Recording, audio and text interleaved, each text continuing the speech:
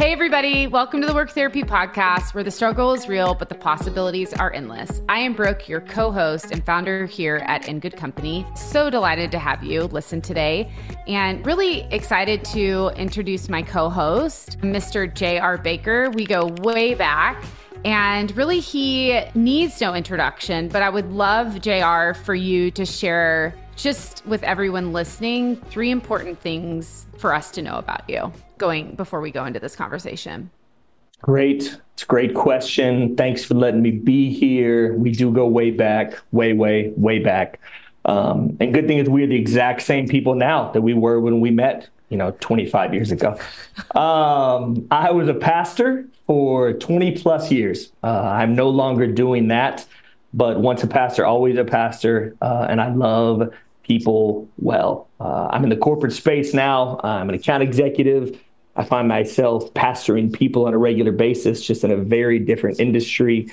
But it is something that I still find passion in, because people are people. It doesn't matter where you find them. They're people who need to be seen and valued and known. So I still get to do that, which is awesome. I'm married to an amazing woman. It'll be 15 years this spring. We have a 6-year-old daughter who is a world changer already, and one of the funniest humans ever. And I live in Salt Lake City, which is weird because I don't like the outdoors or the snow. But here we are. We gotta fix this outdoor thing. You know that there's like a lot of science about the connection between nature and mental and like emotional well-being. Yeah. That is correct. I will not argue that at all. I need to be better. Not into it. I know. You like what you like. I'm not 22, still trying to figure out my life. I like what I like, and not to be stubborn. I'm just like, whatever. Like I like Google images of the mountains, I love it. You're so funny. Okay. Check-in question for this week. JR, what are 2 things you're kind of like, maybe not obsessed with, but like that you're like into? You're like, oh, I'm like really excited, or like this was really enjoyable, or like this is something I'm like loving eating right now. Well, I'm loving eating way too much. That's the holidays kill me. So we don't want to talk about eating right now. Okay. I would say, so this is older. So this isn't like new to me, but Ted Lasso, which everyone knows, which is, this incredible, powerful, highly emotionally intelligent show that just makes me cry every other episode. My wife was like delaying finishing it. And so we finally got to sit down and finish it with her. I finished it ages ago, but I sat down with her and finished the last season. And it just made me fall in love with it all over again. Like whenever I want to emote, I'll just go watch like TikTok clips of Ted Lasso because it's just a powerful show about relational dynamics and found family and forgiveness and acceptance. And it's just things that I think as humans challenge me on a regular basis. And it also frustrates me because I wish more people just did what they do. I wish you could just get people to ask for forgiveness and cry in your arms like they do on that show. It just doesn't happen that way a lot. But it's not a new thing, but it just kind of reawoken in me when I sat down with Brittany to rewatch it. And I just love it so much. It makes me so happy. So there's that. And then we had to put our dog down in November of almost 15 years, not trying to be a wah-wah to start. But then we got a new puppy at Christmas. And so our daughter, that's all she wanted for Christmas was a real puppy. And we got literally I drove on Christmas Eve to meet a lady at midnight to pick up a puppy. Amazing. And so that way on Christmas morning, Jovi got to actually be surprised with a brand new puppy. So they're exhausting. They're like newborns. They have to be watched 24/7, but she's amazing. Her name's Luna Tinsel Baker, and she's incredible. And so that's kind of our entire family's obsession right now, is just this new puppy that we have to keep alive and play with and love. So Ted Lasso and Luna are top of my list right now. I love it. So my sister's dog's named Luna. Oh, amazing. And I watched her when she was a puppy. She found, I think she ate a sock or something and ended up having to go get emergency surgery. Good job, Brooke. I was wow. like, Bryn, you can't leave me with I left her. She ran out of my office for 2 minutes. Anyway, so I haven't watched her again, but this dog is crazy. She's she's a maniac. And you're a lot nicer parent than me because my 6-year-old's been asking for a puppy like every day for the last year. And I'm like, no. We'll see once they get a little bit older. I just, I have a husband who's affectionate. I have 2 boys that are affectionate, and I just don't need another thing to like want to be near me. I need some space. Wow. That's a quote for the year right there. I don't need another thing that wants to be near me.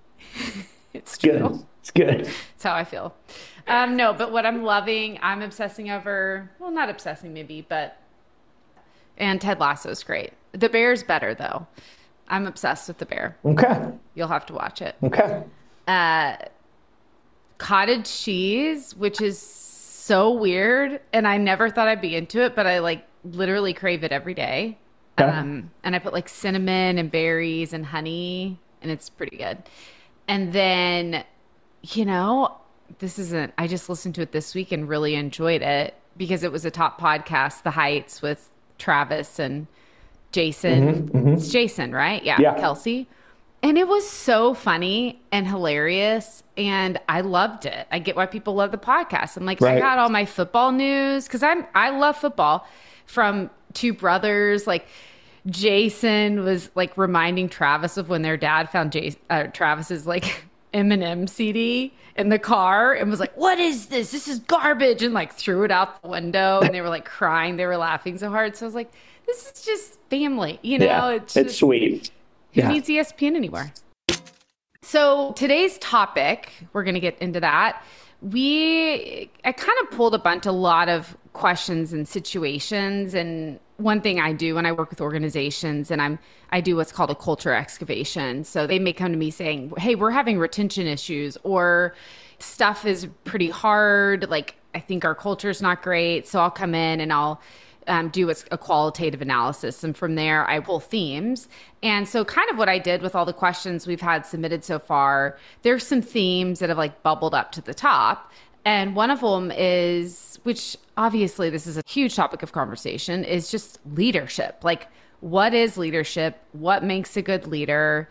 Or my leader is making my life miserable. So, JR, are you ready to talk about that today? Yeah, I don't know if we'll have enough time to talk about it, but yeah, definitely. It will be inconclusive. So like, I think if we can just let everybody know this is a very complex topic, we're going to look at it from a few different angles. And that's all we're doing. Right. And we hope that you find it helpful.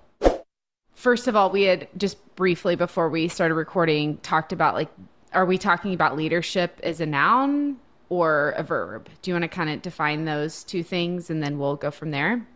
Yeah, I think that one thing that's really fascinating about leadership is that there are people that are just leaders. They are. That's inherently who they are. That's at their core. If they're leaders, people probably follow them no matter where they're at, whether it's at the gym or it's at their job or, at their church, whatever it is. They probably end up leading things just because that's who they are. And then you have in the corporate space, you have leaders who are not that, but they like the idea and the power of being a leader. And so they play the game in such a way to keep climbing and keep being a higher leader and a higher leader and a higher leader with more and more power because they like the role of leader, even though they may or may not actually be a leader themselves. And so I think there is a distinction between the verb and the noun of leadership. There are people that are, and there are people that do. Is there a world where both can coexist? Absolutely. And I think that's the struggle I've seen, as I introduced myself being a pastor for 20 years and now finding myself in the corporate space. I don't like the game. I just want to naturally lead because that's just who I am. I want to support people and see them and value them and know them and help them get to where they want to go, even if they don't even know that's where they want to go. I want to help them get there. I have no interest in playing the game. And so part of me is concerned that in the corporate space, I will, quote unquote, lose out to people that are playing the game. Like that, it can, as you know, it can be kind of cutthroat in the corporate corporate world. And so someone who's doesn't care how they have to get there, doesn't care who they have to cut off in the meantime. They're going to play the game to win the game.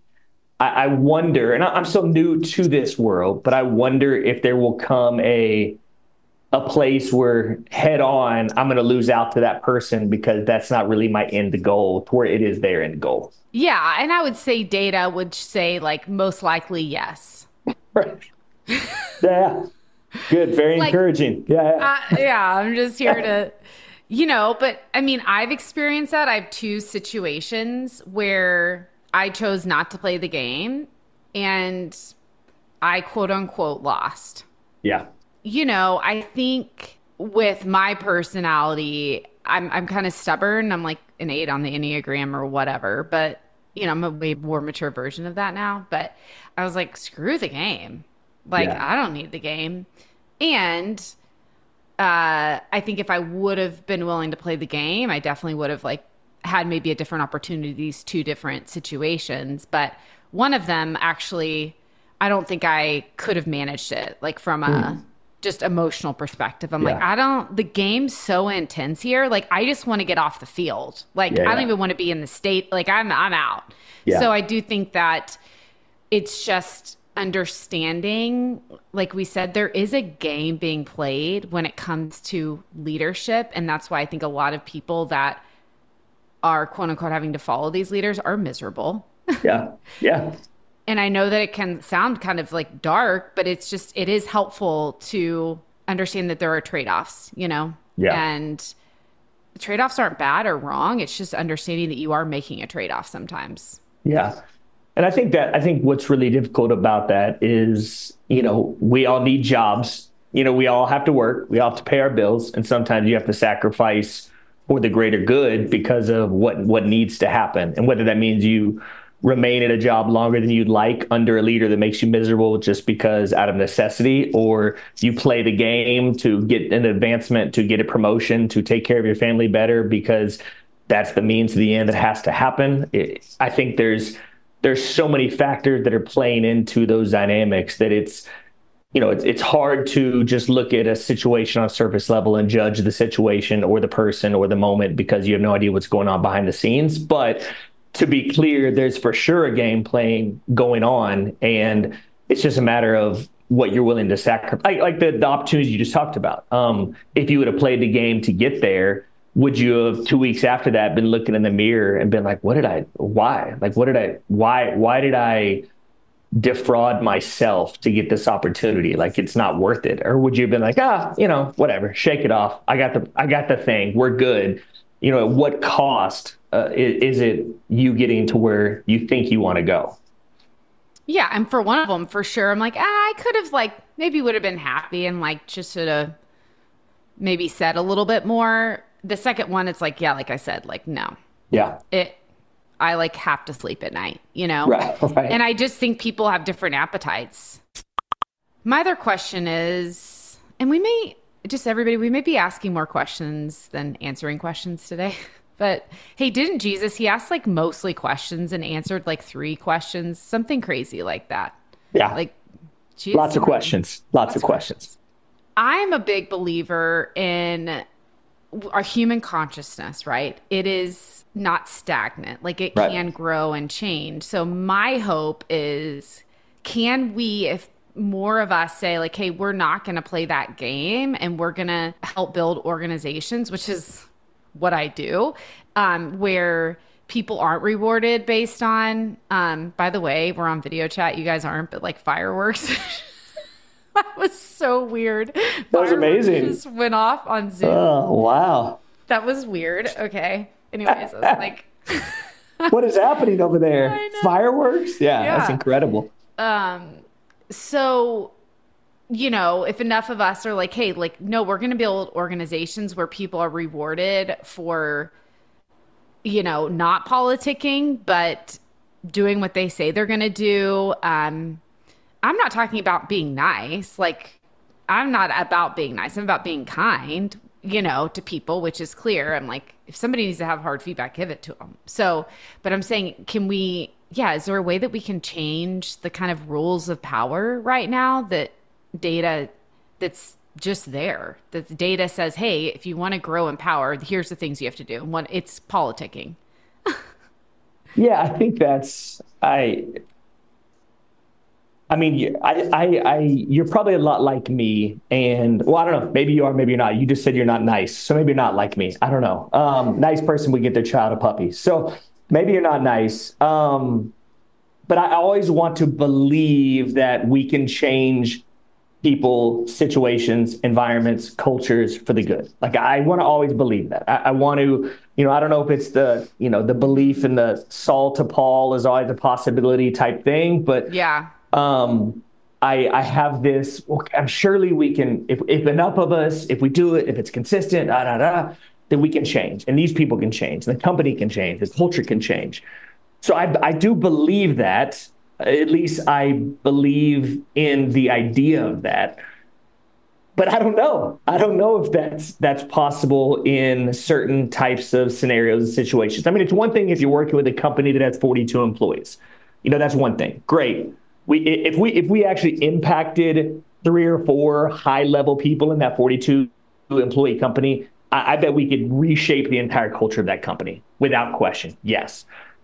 This 24,000 employee company, who the big dogs of the company don't even weigh in to, won't even give me the time of day. I'm talking to level people that want to implement things and hope people buy into it.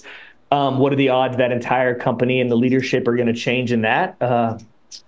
That's a completely different conversation. I think that there's always the possibility. I always have hope, but this corporate machine, this capitalism, this play the game, this means to an end, this whole mentality is kind of what our country was built on.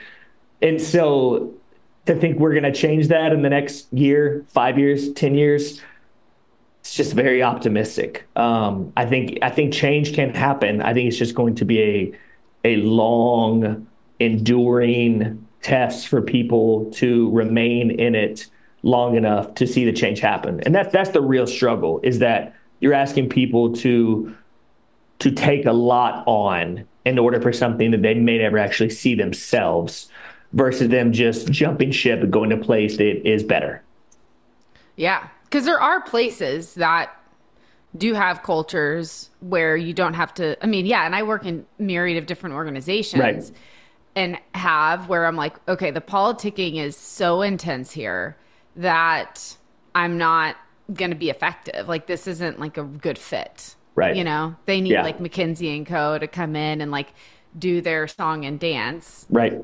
And I'm not like a song and dance person. Yeah. So yeah, I think for people that are like, listening and like, I'm in this corporate capitalistic, what do we want to call it? Hellhole? I don't know. Shit show? Can you say that on this? Yeah, you can. Yeah. Okay. Yeah. No, I mean, and that goes back to what I was saying a little while ago. Like, at some point, you have to have a job. Like in an ideal world, we all just jump ship and we go find that utopian society where the leadership's great and the culture's great and all that happens. And that's just not a reality for a lot of people. It's honestly why so many people.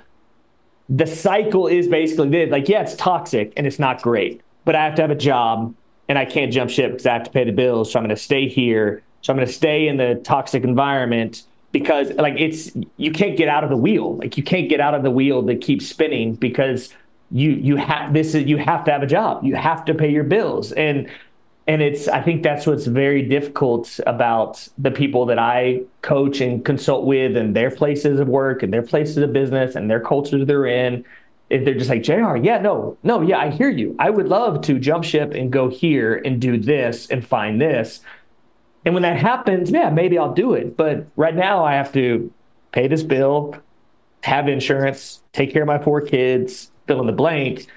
And so I don't know what the end solution is aside from we keep trying, but sometimes you just have to like eat it and deal with it. And the people that have jobs I've asked this poll a lot on LinkedIn. It's like, is your job your dream job and like you're doing what you love and it pays the bills and you're passionate about it, or is your job just a job? and you find your passions and the things you love elsewhere. And without fail, every time, the majority of the answers are it's a job. And I think that's most people. Most people have a job, and it's a job, and it is what it is. It's a means to an end. I think the people that find that dream scenario of they do what they love, they're with people they love their leaders, they make good money, they take care of their family. I just have discovered, I think that's the rarity, not the norm. Yeah. Which is very depressing. Yeah. Yeah. We're just here to this is called the Work Therapy Podcast. No, but I think this is a therapeutic conversation for people. Yes. Honestly, that's why I wanted to create this space, because I am aware, some people can't leave right now. So right. I'm like, how can we equip you, affirm you, help you feel less alone in the state you're in? Because it's not wrong necessarily. It is are we in a perfect world? Absolutely not. We know that, right? And, even for me, I am someone that would say okay, I love the people I work with. I'm passionate about what I do. It provides very well for my family. I kind of have all the boxes checked. The first week of January or 2nd, I was like, this feels like work. And right. Guess what? That's actually probably healthy. And that's okay. Sometimes even for me where I'm okay, I've created this dream job. It's sometimes it does just need to be work. Yeah. I almost put too much pressure on it. Yeah. Peter, let me go ahead. No, ask me a question. Well, no, let me just, I think that one of the key things for people to just acknowledge and realize is that, wherever you're at in your workspace right now, there's the one obvious answer. It's hey, if you can leave and go find this dream utopian workplace that we're talking about here, well, yeah. Go leave and find that utopian dream place that we're talking about. If you can do that, go do it. That's great. Go start the thing, jump into the thing, take the risk, go do that. That's great. If you can't do that, which that's a lot of us, then those things that your place of work are lacking, you either have to create yourself or you have to find it elsewhere. So if your leader is not a great leader and he's not Mr. Miyagi and he's not taking you under his wing and helping you see the world in ways that you wish he would, go find that person. Go find that mentor. They're out there. There's plenty of amazing, holler at Brooke, holler at me. There's plenty of amazing people out there who want to give you that thing you're lacking from your leader. So if you don't have it there, go find it. And then the things that your company doesn't have, the culture they don't have, the things that you want to exist that don't exist currently, just start doing those things. Be that light. Be that person exactly. that is bringing that to the table. So maybe 5 years, 10 years, 20 years down the road, the culture will look a little bit more like you wish it would. But what you can't do is just sit in your current circumstance that might not be great and mope about it all the time, because that's not going to do anything for anyone. It's definitely not going to do anything for you. But maybe more importantly, it's not going to do anything for the culture that you so wish could be different. So find the thing elsewhere, and where you're at, make things happen yourself. And who knows what that will do for you long term. I mean, 100%. And I talk about this all the time here with clients, with friends. One of my core first principles in life is self-leadership and responsibility. And I think understanding okay, leadership is, I do believe in Peter Block helped teach me this. It's changing the room, changing the world one room at a time, one conversation at a time. And so I remind people, and I'm in maybe an executive offsite, and I said, just so you know, the way in which we're having this conversation here is actually creating the culture that we want to live in. And so I'll have executive men be hey, go around, and they're late 50s. I'd never done this before. I'm everybody go around, and I want you to appreciate someone specifically in this room. And they're and I'm just sitting there. So great. And it's so powerful. Right. And I'm I'm not asking you to become a softie or have thin skin and let people get away with stuff. But there is and I have seen that be so impactful. And I've just this year worked with the team, and they had a new we, brought a new leader in, and they were used to like kind of self-managing, which is great. Like we'd built that culture, and, there was a little bit more like structure and accountability needed, and they were all complaining. And I'm like, hey, you're like actually creating the culture that you find toxic right now. Right. It's your narrative, and it's up to you to stop it. And I need you to stop it. Yeah. My request, I'm making my clear request, is that you stop it. And they're like, I remember specifically this conversation is like, okay, Brooke, all right. Okay, I got it. I get it. I understand, but I think it's so easy, like you said, to just complain and be like, oh no, we're actually like making this worse by not just like being the shift that we want to see. Yeah. Yeah. And I mean, there is just, that, whether it's self-leadership, self-talk, like all those things, however you want to describe that, there is something about what you're putting out there. Like, what are you putting out into the universe? What are you putting out into the space? What are you putting out into the environment? And when you're aware that this is not a healthy culture, this is a toxic culture, but then you are then bringing more toxicity into that culture by complaining and gossiping and talking about how bad it is, like you're not helping the process at all. You're doubling down on what you're against in the first place. And so there has to be that self-talk, self-leadership, positivity, light that you bring into the environment that will start to shift that atmosphere in a way that isn't going to happen by you just whining about it all the time. Yeah, like there's some things we do need to keep to ourselves, right? If we're having an issue about it, like let's keep that. We don't need to tell everybody. Yeah. So I talked to you a little bit about this guy before we hopped on, but Jeffrey Pfeiffer, he has the take of like, okay, if you want to have power, I'm going to tell you, he's a Stanford professor. If you want to have power, I'm going to tell you how to get it. And you're not really going to like my answer, but it's just data. And he has like his latest book, I think it's the 7 Rules of Power. And the first one is like, get out of your own way. And okay, so there are some things like basically when we talk about the game, he's the one saying, hey, everybody, here's the game. Yeah. And here's how you win.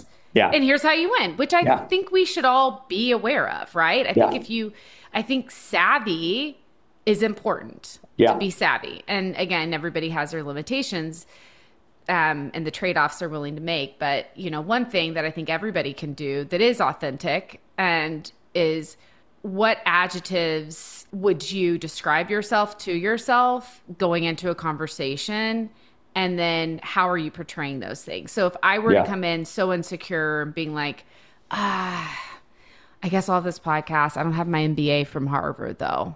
Yeah. I'm be like, oh, but I have this many years of experience. My teacher developed all the training at Lululemon and has taught me everything I know. And she's the best of the best. Yeah. Like that is very different approach to how I'm leading this conversation, how I'm leading like my clients, how I'm presenting myself publicly. And that's just, it's not me trying to boast. It's just me leading with like the best attributes that I can and experience. Well, yeah. And it's shifting the way you view yourself from how someone else is telling you to view yourself to what you really know about yourself. Perfect example for me is when I left the church and I was looking for jobs in corporate America. As you can imagine, it was a tough go considering my resume was filled with preaching and being a barista. Like that's not very applicable to high level corporate America. And so I interviewed with multiple tech companies, and almost every time I'd get to the 4th or 5th round of interviews, and almost to the word, they would all say, JR, we love you. Think you're great. You bring a lot to the table, but you're just like a risky hire. These other people, they have the experience, they have the MBA, they have the da-da-da. You don't have any of that. It's just you're a little riskier. And I get it. I 100% get where they're coming from. Whether I agree or not, I get where they're coming from. So I just said, okay, bump that. Like next interview I get, I'm going to go in there and I'm going to tell them exactly why they should hire me, period. Like none of this letting them put what they view me as onto me. I'm going to tell them, here's how you should view me. And so when I sat in the interviews with the current company I'm working for, I said, here's the deal. Do I have the same experience as the other 17 people you're interviewing? I don't. Do I have the MBA? I don't. But what I have been doing for 25 years which is longer than what any of them have been doing this in, is people and is relationships and is high-level leadership, high-level coaching, high-level teaching, high-level culture creating. And the things I don't know, I can learn. I was a math major. I studied Hebrew and Greek. Like, I can learn the things I don't know, but the things I possess internally, inherently, you can't teach those things. I will be higher level on all of those things than the people you're interviewing. And it worked because here I am at this job, but there was a very crucial moment where I shifted how I'm viewing myself from what they are saying I am to what I know that I am. And I think that's a massive thing for people to realize, is just because you don't have the quote unquote experience, your life is a lot of experience. Like when I sat down with my boss and said, look, I've walked through life with families whose wife just killed themselves, and I have to walk through that journey with 3 kids and a husband. That's hard. Me worrying about whether this $1 million deal closes next week or not is not hard. Like, it's just not. It doesn't compare. And so I don't feel this stress and pressure because I've walked through real life stress and pressure for 20 years. So I think it's just a matter of you shifting the narrative from what people are saying you are to who you know that you are. And that's leadership. That's self-leadership. And I think it's honestly the perfect place to end, because I think we started with wah, but not, like, we're keeping it real here. Right. And we're leaving everybody with something really practical they can do. That's, I think everybody can say, like, yeah, I can get behind that. Like, that's something I can shift and do some inventory on. So thank you so much. Can I ask you one question? I don't know how this fits into the recording, but I wanted to ask you this. Yeah. You mentioned authenticity, which I think is one of the most crucial elements of being a leader. You have to be authentic to be a great leader. Can you be fully authentic and also play the game, or do you have to put some of your authenticity on hold to play the game? I think you have to put some of it on hold. Okay. To play the game. Okay. Yep. All right. But am I willing to do that? No, but I think I feel like that's a different conversation. But sometimes 100% it works. And then sometimes I think it's like restraint. Okay. Does that make sense? Like, if I was authentic myself, I would never wear jeans. I would never put jeans on. Right. And like a blouse. Like, I don't ever want to do that, but I do. Right. I dress a certain way. Yeah. So I think that's like a small example, but good question. But I should bring you back on, and we should talk about authenticity and leadership, and we should bring in the research. Yeah. 100%. Let's do it. And Adam Grant actually has a great article. I think it was with the New York Times. He said, unless you're Oprah, the advice to be yourself is not good advice. Interesting. So I'll send you that.